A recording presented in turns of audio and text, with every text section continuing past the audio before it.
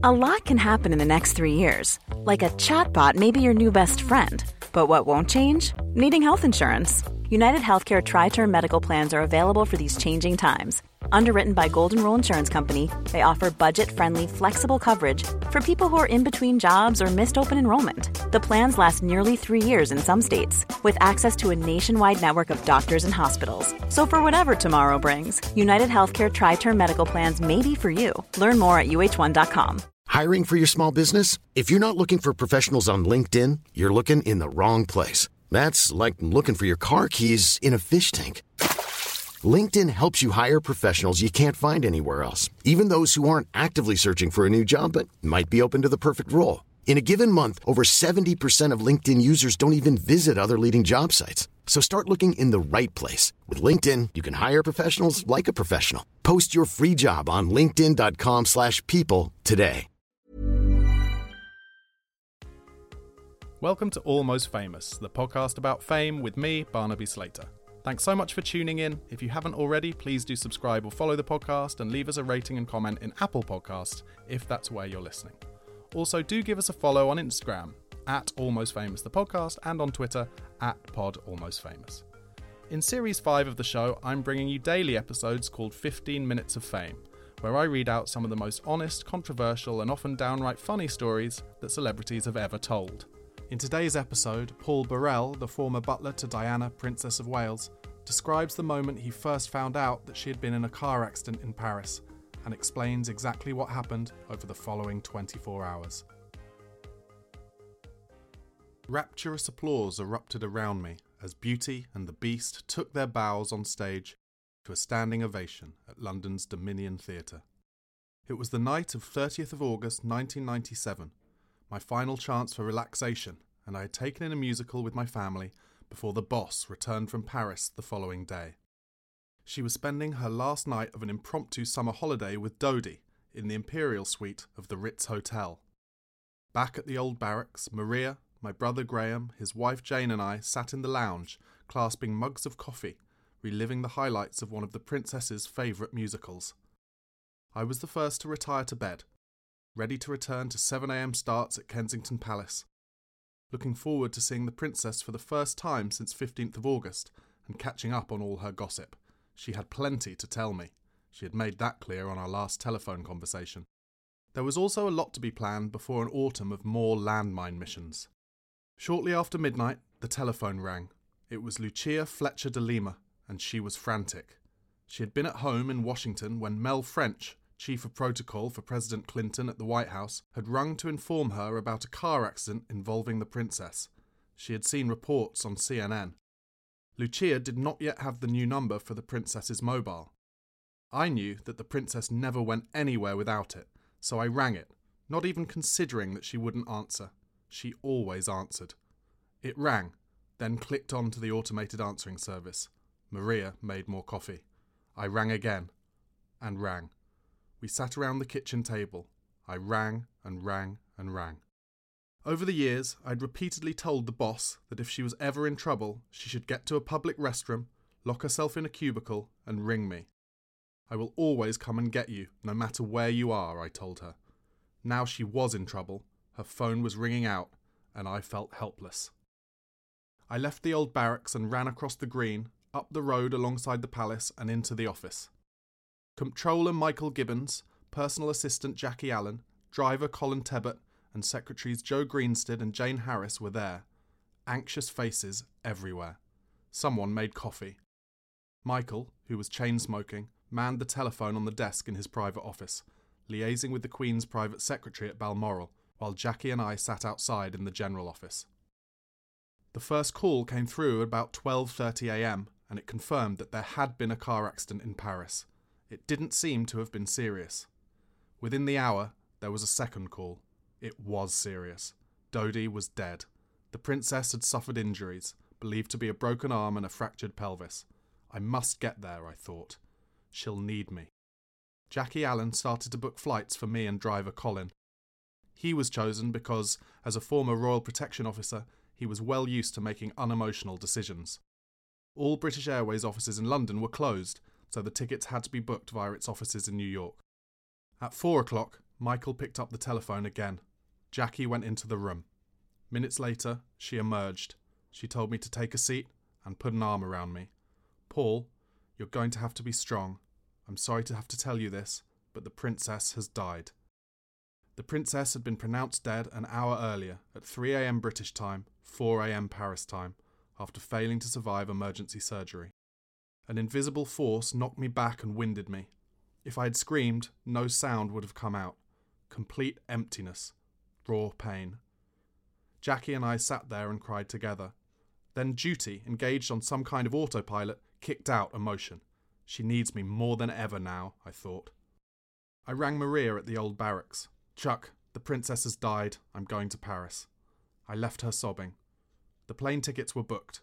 I rushed home to pack a small overnight bag, then ran back to apartments 8 and 9. I walked through the back door into a home that had been expecting her. Its silence hit me. Within 12 hours, her voice and giggling would have filled that void. Now, nothing. I walked around. Everything was how she had left it. I went to her desk, all neat and tidy. 3 miniature clocks ticking quietly, telling the same time. A dozen pencils in a beaker. The Quink bottle to one side. The fountain pen in the inkstand. A memo sheet containing her word list of good vocabulary to use in correspondence. She had no qualms about being a bad speller. Then my eyes found what I had gone searching for. The rosary beads given to her by Mother Teresa, draped around a miniature marble statue of Jesus Christ, which stood next to 2 statuettes of Our Lady, one white, one ochre, beneath the lampshade. I picked up the rosary beads and slipped them into my pocket. I went into the dressing room and approached the table in front of the mirror where she got ready every morning, where the hairdressers styled her hair. There was the miniature clock, which told her whether she was late or not. Half-used bottles of her favourite perfumes, Faubourg 24 by Hermès and Heritage by Guerlain. Her Pantene hairspray, a glass full of cotton buds, rows of lipstick in a plastic container. I took one lipstick and a powder compact off her dressing table and placed them inside a leather Gladstone bag with the gold D and coronet emblem especially made for her in the previous year. I did not take any clothes. I drew all the curtains, then took the princess's jewellery and placed it in the safe. I walked outside to join Colin Tebbett. There was one last thing I needed to do, because I knew we couldn't leave these most private rooms, the sitting room, bedroom, dressing room, unguarded as we flew to Paris. It was her world. It needed protecting. Colin and I went around shutting the doors and sealing them with thick parcel tape, adding a sticky label, which we then signed, denying access to the all and sundry I feared would come marching through within the next 24 hours. Colin and I drove to Heathrow for the first flight to Paris. Thank God he was there, with his knowledge of the protocol of VIP airport procedures. On the flight over, I hardly said a word. All I could hear was the princess's voice. The last conversation, the last time I had seen her, her laughter, her eagerness to come home and see William and Harry. How would I find her? How would I cope? Paris. She hadn't even wanted to go to Paris. Why? As I flew across the English Channel, Lucia Fletcher de Lima was boarding the first available plane from Washington to London. Maria was waking our sons. 12-year-old Alexander had heard the news from the conversations on the landing and was sitting up in bed, saying nothing. 9-year-old Nick had also heard. He was lying on his front, the pillow over his head, sobbing his little heart out. She was going to take me to the Crystal Factory. She was going to take me to the Crystal Factory. That Sunday, Maria never got dressed. The telephone rang constantly. I arrived in Paris to do what the princess would have expected. Britain's ashen-faced ambassador to France, Sir Michael J., and his wife, Sylvia, met us at the British Embassy. After coffee, I took Mrs. J to one side. "I'm worried that the princess will be dressed in an awful shroud, and she wouldn't like that," I said. Mrs. J understood. "Come with me, and we'll do something about it," she said. She took me to a rather grand suite of rooms, and opened a large Louis XIV-style wardrobe. "If there's anything suitable in here, please take it," she said. "It has to be black, and possibly 3/4 length with a high neckline," I explained. Mrs. J rifled through her hangers and pulled out a black woolen 3/4 length cocktail dress with a shawl collar. "That's perfect," I said, and we slipped a pair of black shoes into the princess's Gladstone bag. The dress was placed in a hanging bag, and we set off on the short journey to the Petit Salpêtrière Hospital. As we arrived at the front entrance of the 8-storey hospital, Mrs. J, who had seen the princess in the early hours of the morning, squeezed my hand. "Be brave," she said. I remember the muggy heat and endless empty corridors as if the whole place had been evacuated. On the second floor, we walked out of the lift into a hive of activity. Doctors milling around in white overalls, nurses rushing around, policemen standing guard. We were ushered into a small office. In broken English, the chief surgeon expressed his sympathy and explained that nothing could be done to save the princess. Then we were led down yet another corridor with empty rooms at either side. At the end, 2 gendarmes stood to either side of a doorway.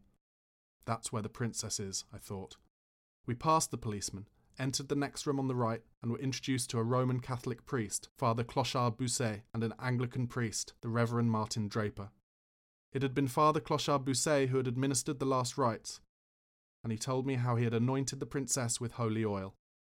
My mind flashed back to all those times when the princess and I had gone down to the Carmelite church in Kensington Church Street, lit candles, and prayed together. In Paris, Colin and I drank coffee and waited with the priests. Chief Nursing Officer Beatrice Humbert walked into the room wearing her white coat. It was about 11 o'clock. She told us we would be going in to see the princess shortly. Nurse Humbert, a small, tidy, exact lady, handled the situation as a consummate professional. I said, "I really do not want this to turn into a peep show. I need to be informed of everyone who wants to enter the room where the princess is lying." She understood my anxieties about privacy and left the room to make sure the instructions were kept.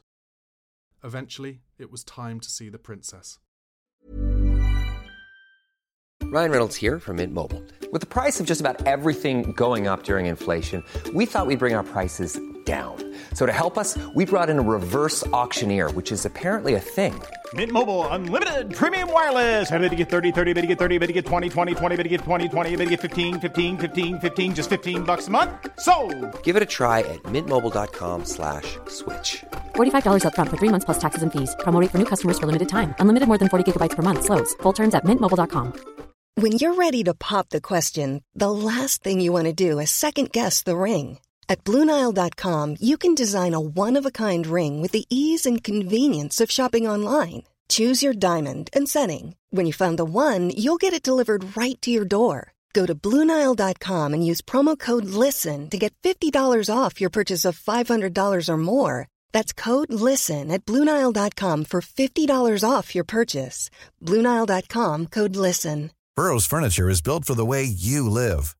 From ensuring easy assembly and disassembly to honoring highly requested new colors for their award-winning seating, they always have their customers in mind. Their modular seating is made out of durable materials to last and grow with you. And with Burrow, you always get fast, free shipping. Get up to 60% off during Burrow's Memorial Day sale at burrow.com/ACAST. That's burrow.com/ACAST. burrow.com/ACAST. Planning for your next trip? Elevate your travel style with Quince. Quince has all the jet-setting essentials you'll want for your next getaway, like European linen, premium luggage options, buttery soft Italian leather bags, and so much more. And is all priced at 50 to 80% less than similar brands. Plus, Quince only works with factories that use safe and ethical manufacturing practices. Pack your bags with high-quality essentials you'll be wearing for vacations to come with Quince. Go to quince.com/pack for free shipping and 365-day returns. I don't know how I stood up. Nurse Humbert held my hand tightly and Colin took my arm. We went out and past the 2 gendarmes who bowed their heads. The door opened into dimness. Daylight sneaked through the slits of the almost closed Venetian blinds over the windows. One wall light provided the only illumination. A lady and a gentleman undertaker stood like statues in the corner. The silence was broken only by the whirring of a large fan. Then I saw her. The woman I had looked after for so long was lying on a bed with its headboard to the wall. A white cotton sheet was pulled up to her neck. Nurse Humbert and Colin took my weight as I leaned into them, wanting to look away, needing to be by her side. The reality struck me in that room, and I sobbed. I approached the side of the bed, wanting her to open her large blue eyes, wanting to see her smile, wanting her to be asleep. What I witnessed before me was indescribable, and it is not appropriate to explain further. But, regardless of how she looked, I wanted to hold her as I had so many times before. I wanted to make things better as I had so many times before. The draft of the fan came across me as it turned slowly. The princess's eyelashes moved, what I would have done for those eyes to open. I looked up and noticed that the only flowers in the room were 24 roses from the former French president, Valéry Giscard d'Estaing, and his wife. All that kept me strong in that room was a spiritual belief the boss had fostered in me. She had not been afraid of death since she had witnessed the passing of Adrienne Ward Jackson in 1991, which had marked the beginning of her spiritual enlightenment, her fascination with the soul. When a person dies, its spirit hangs around to watch for a while, I heard her voice say, from long ago when my mum had died. That thought was my only comfort. I believed that her spirit was still in that room above her broken body, a soul waiting to begin its journey, as she would have put it. I wiped my eyes, gathered my strength, and informed Nurse Humbert that I had brought a black cocktail outfit and shoes to dress the princess, with her lipstick and powder. Then I took Mother Teresa's ivory rosary beads out of my pocket and gave them to the nurse. Can you please place these in the princess's hand? I had another task to perform. I had to go to the Ritz Hotel and collect the princess's possessions from the Imperial Suite. Colin Tebbot, who was selflessly dealing with my grief and shock before his own, had organised transport. It was only a short drive through Paris, and we were soon at the reception. I asked if Mr. Al-Fayed could be informed that I was there to collect the princess's belongings. Reception told me he was upstairs. We were left waiting in the main reception corridor for around 45 minutes.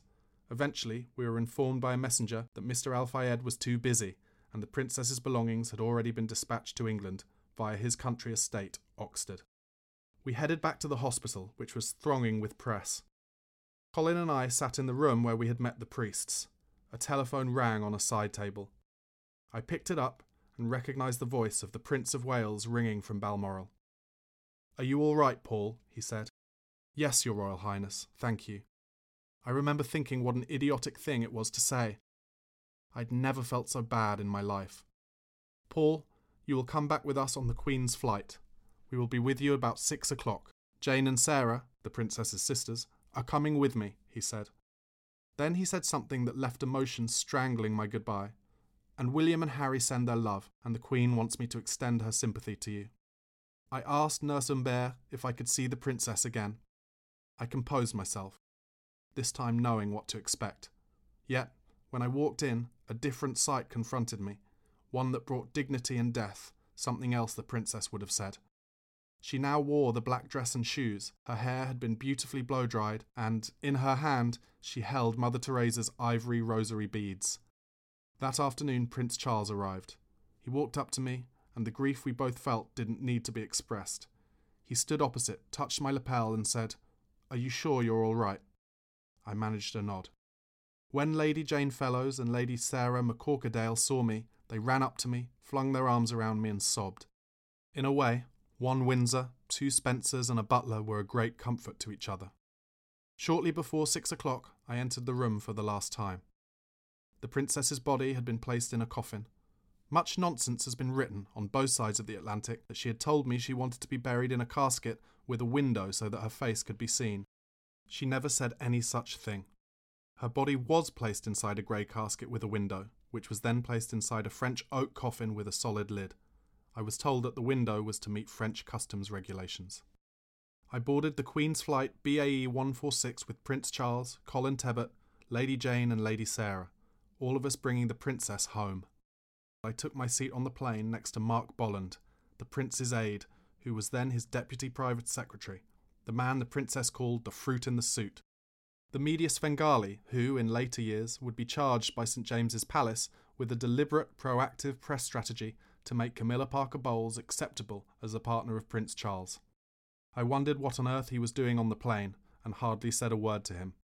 As tea was served in the cabin, I felt sick at the thought of the princess below us in the hold, reduced to precious cargo. The plane touched down at RAF Northolt, West London. We disembarked from that sombre flight, stepping down the metal stairs into a stiff, warm breeze that lifted everyone's hair. The evening sun was shining. We stood in a silent line on the edge of the airfield's apron. Almost in slow motion, 8 airmen gently pulled the coffin out of the belly of the plane, the royal standard draping it. They walked in slow steps across the tarmac to the waiting hearse. Prince Charles headed north to be with William and Harry. 2 sisters and a butler were charged with ensuring that the princess reached her next destination, first an undertaker's, and then the Chapel Royal at St James's Palace. The 3 cars in our cortege pulled away from the airfield and out onto the A40 dual carriageway to take us into the centre of London. The most amazing sight brought me out of the blur and back into focus. As we drove, other cars braked and stopped. Every single motorist on both sides of the road, on one of the busiest routes into the capital, stopped, turned off their engines, climbed out and stood by their vehicles, heads bowed. People lined the footbridges and dropped flowers into our path. All I could think of was what the princess would have thought. They're not stopping for me. Oh no. She would have curled up with embarrassment.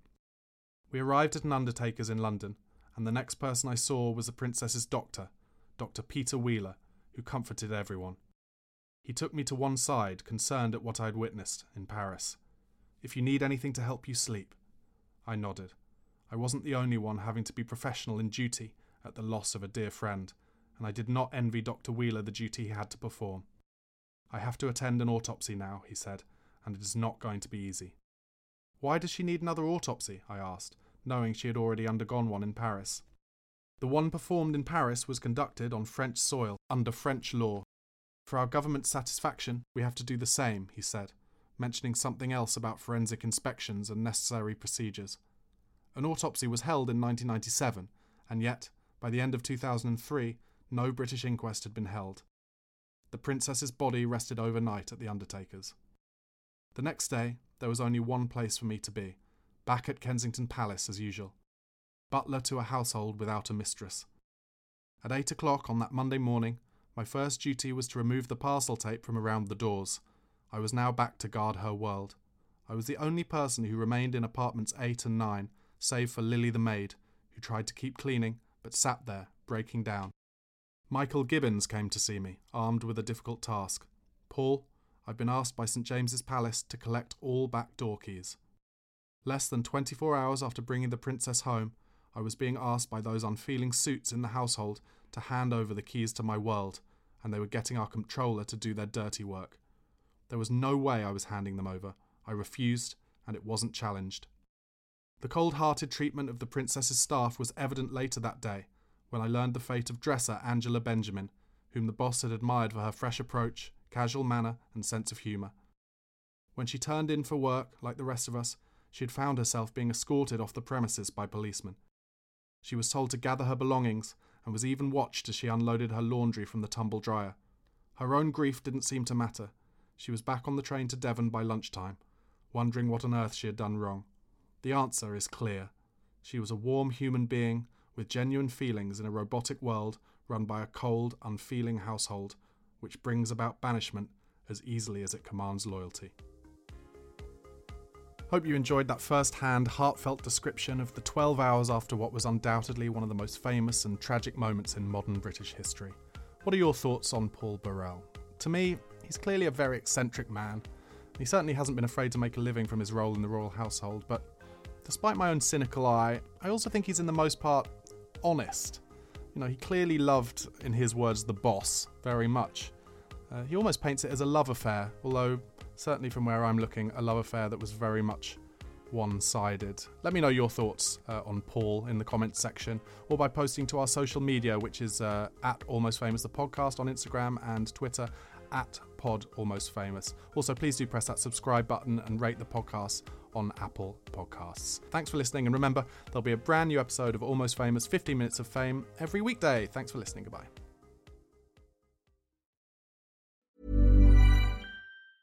Mom deserves the best, and there's no better place to shop for Mother's Day than Whole Foods Market. They're your destination for unbeatable savings, from premium gifts to show-stopping flowers and irresistible desserts. Start by saving 33% with Prime on all body care and candles. Then get a 15-stem bunch of tulips for just $9.99 each with Prime. Round out Mom's menu with festive rosé, irresistible berry chantilly cake, and more special treats. Come celebrate Mother's Day at Whole Foods Market.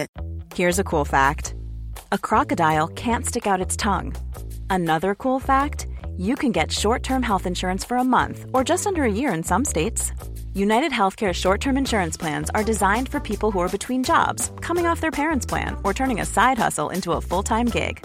Underwritten by Golden Rule Insurance Company, they offer flexible, budget-friendly coverage with access to a nationwide network of doctors and hospitals. Get more cool facts about United Healthcare short-term plans at uh1.com. Hey, it's Danny Pellegrino from Everything Iconic. Ready to upgrade your style game without blowing your budget? Check out Quince. They've got all the good stuff, shirts and polos, activewear, and fine leather goods, all at 50 to 80% less than other high-end brands. And the best part? They're all about safe, ethical, and responsible manufacturing.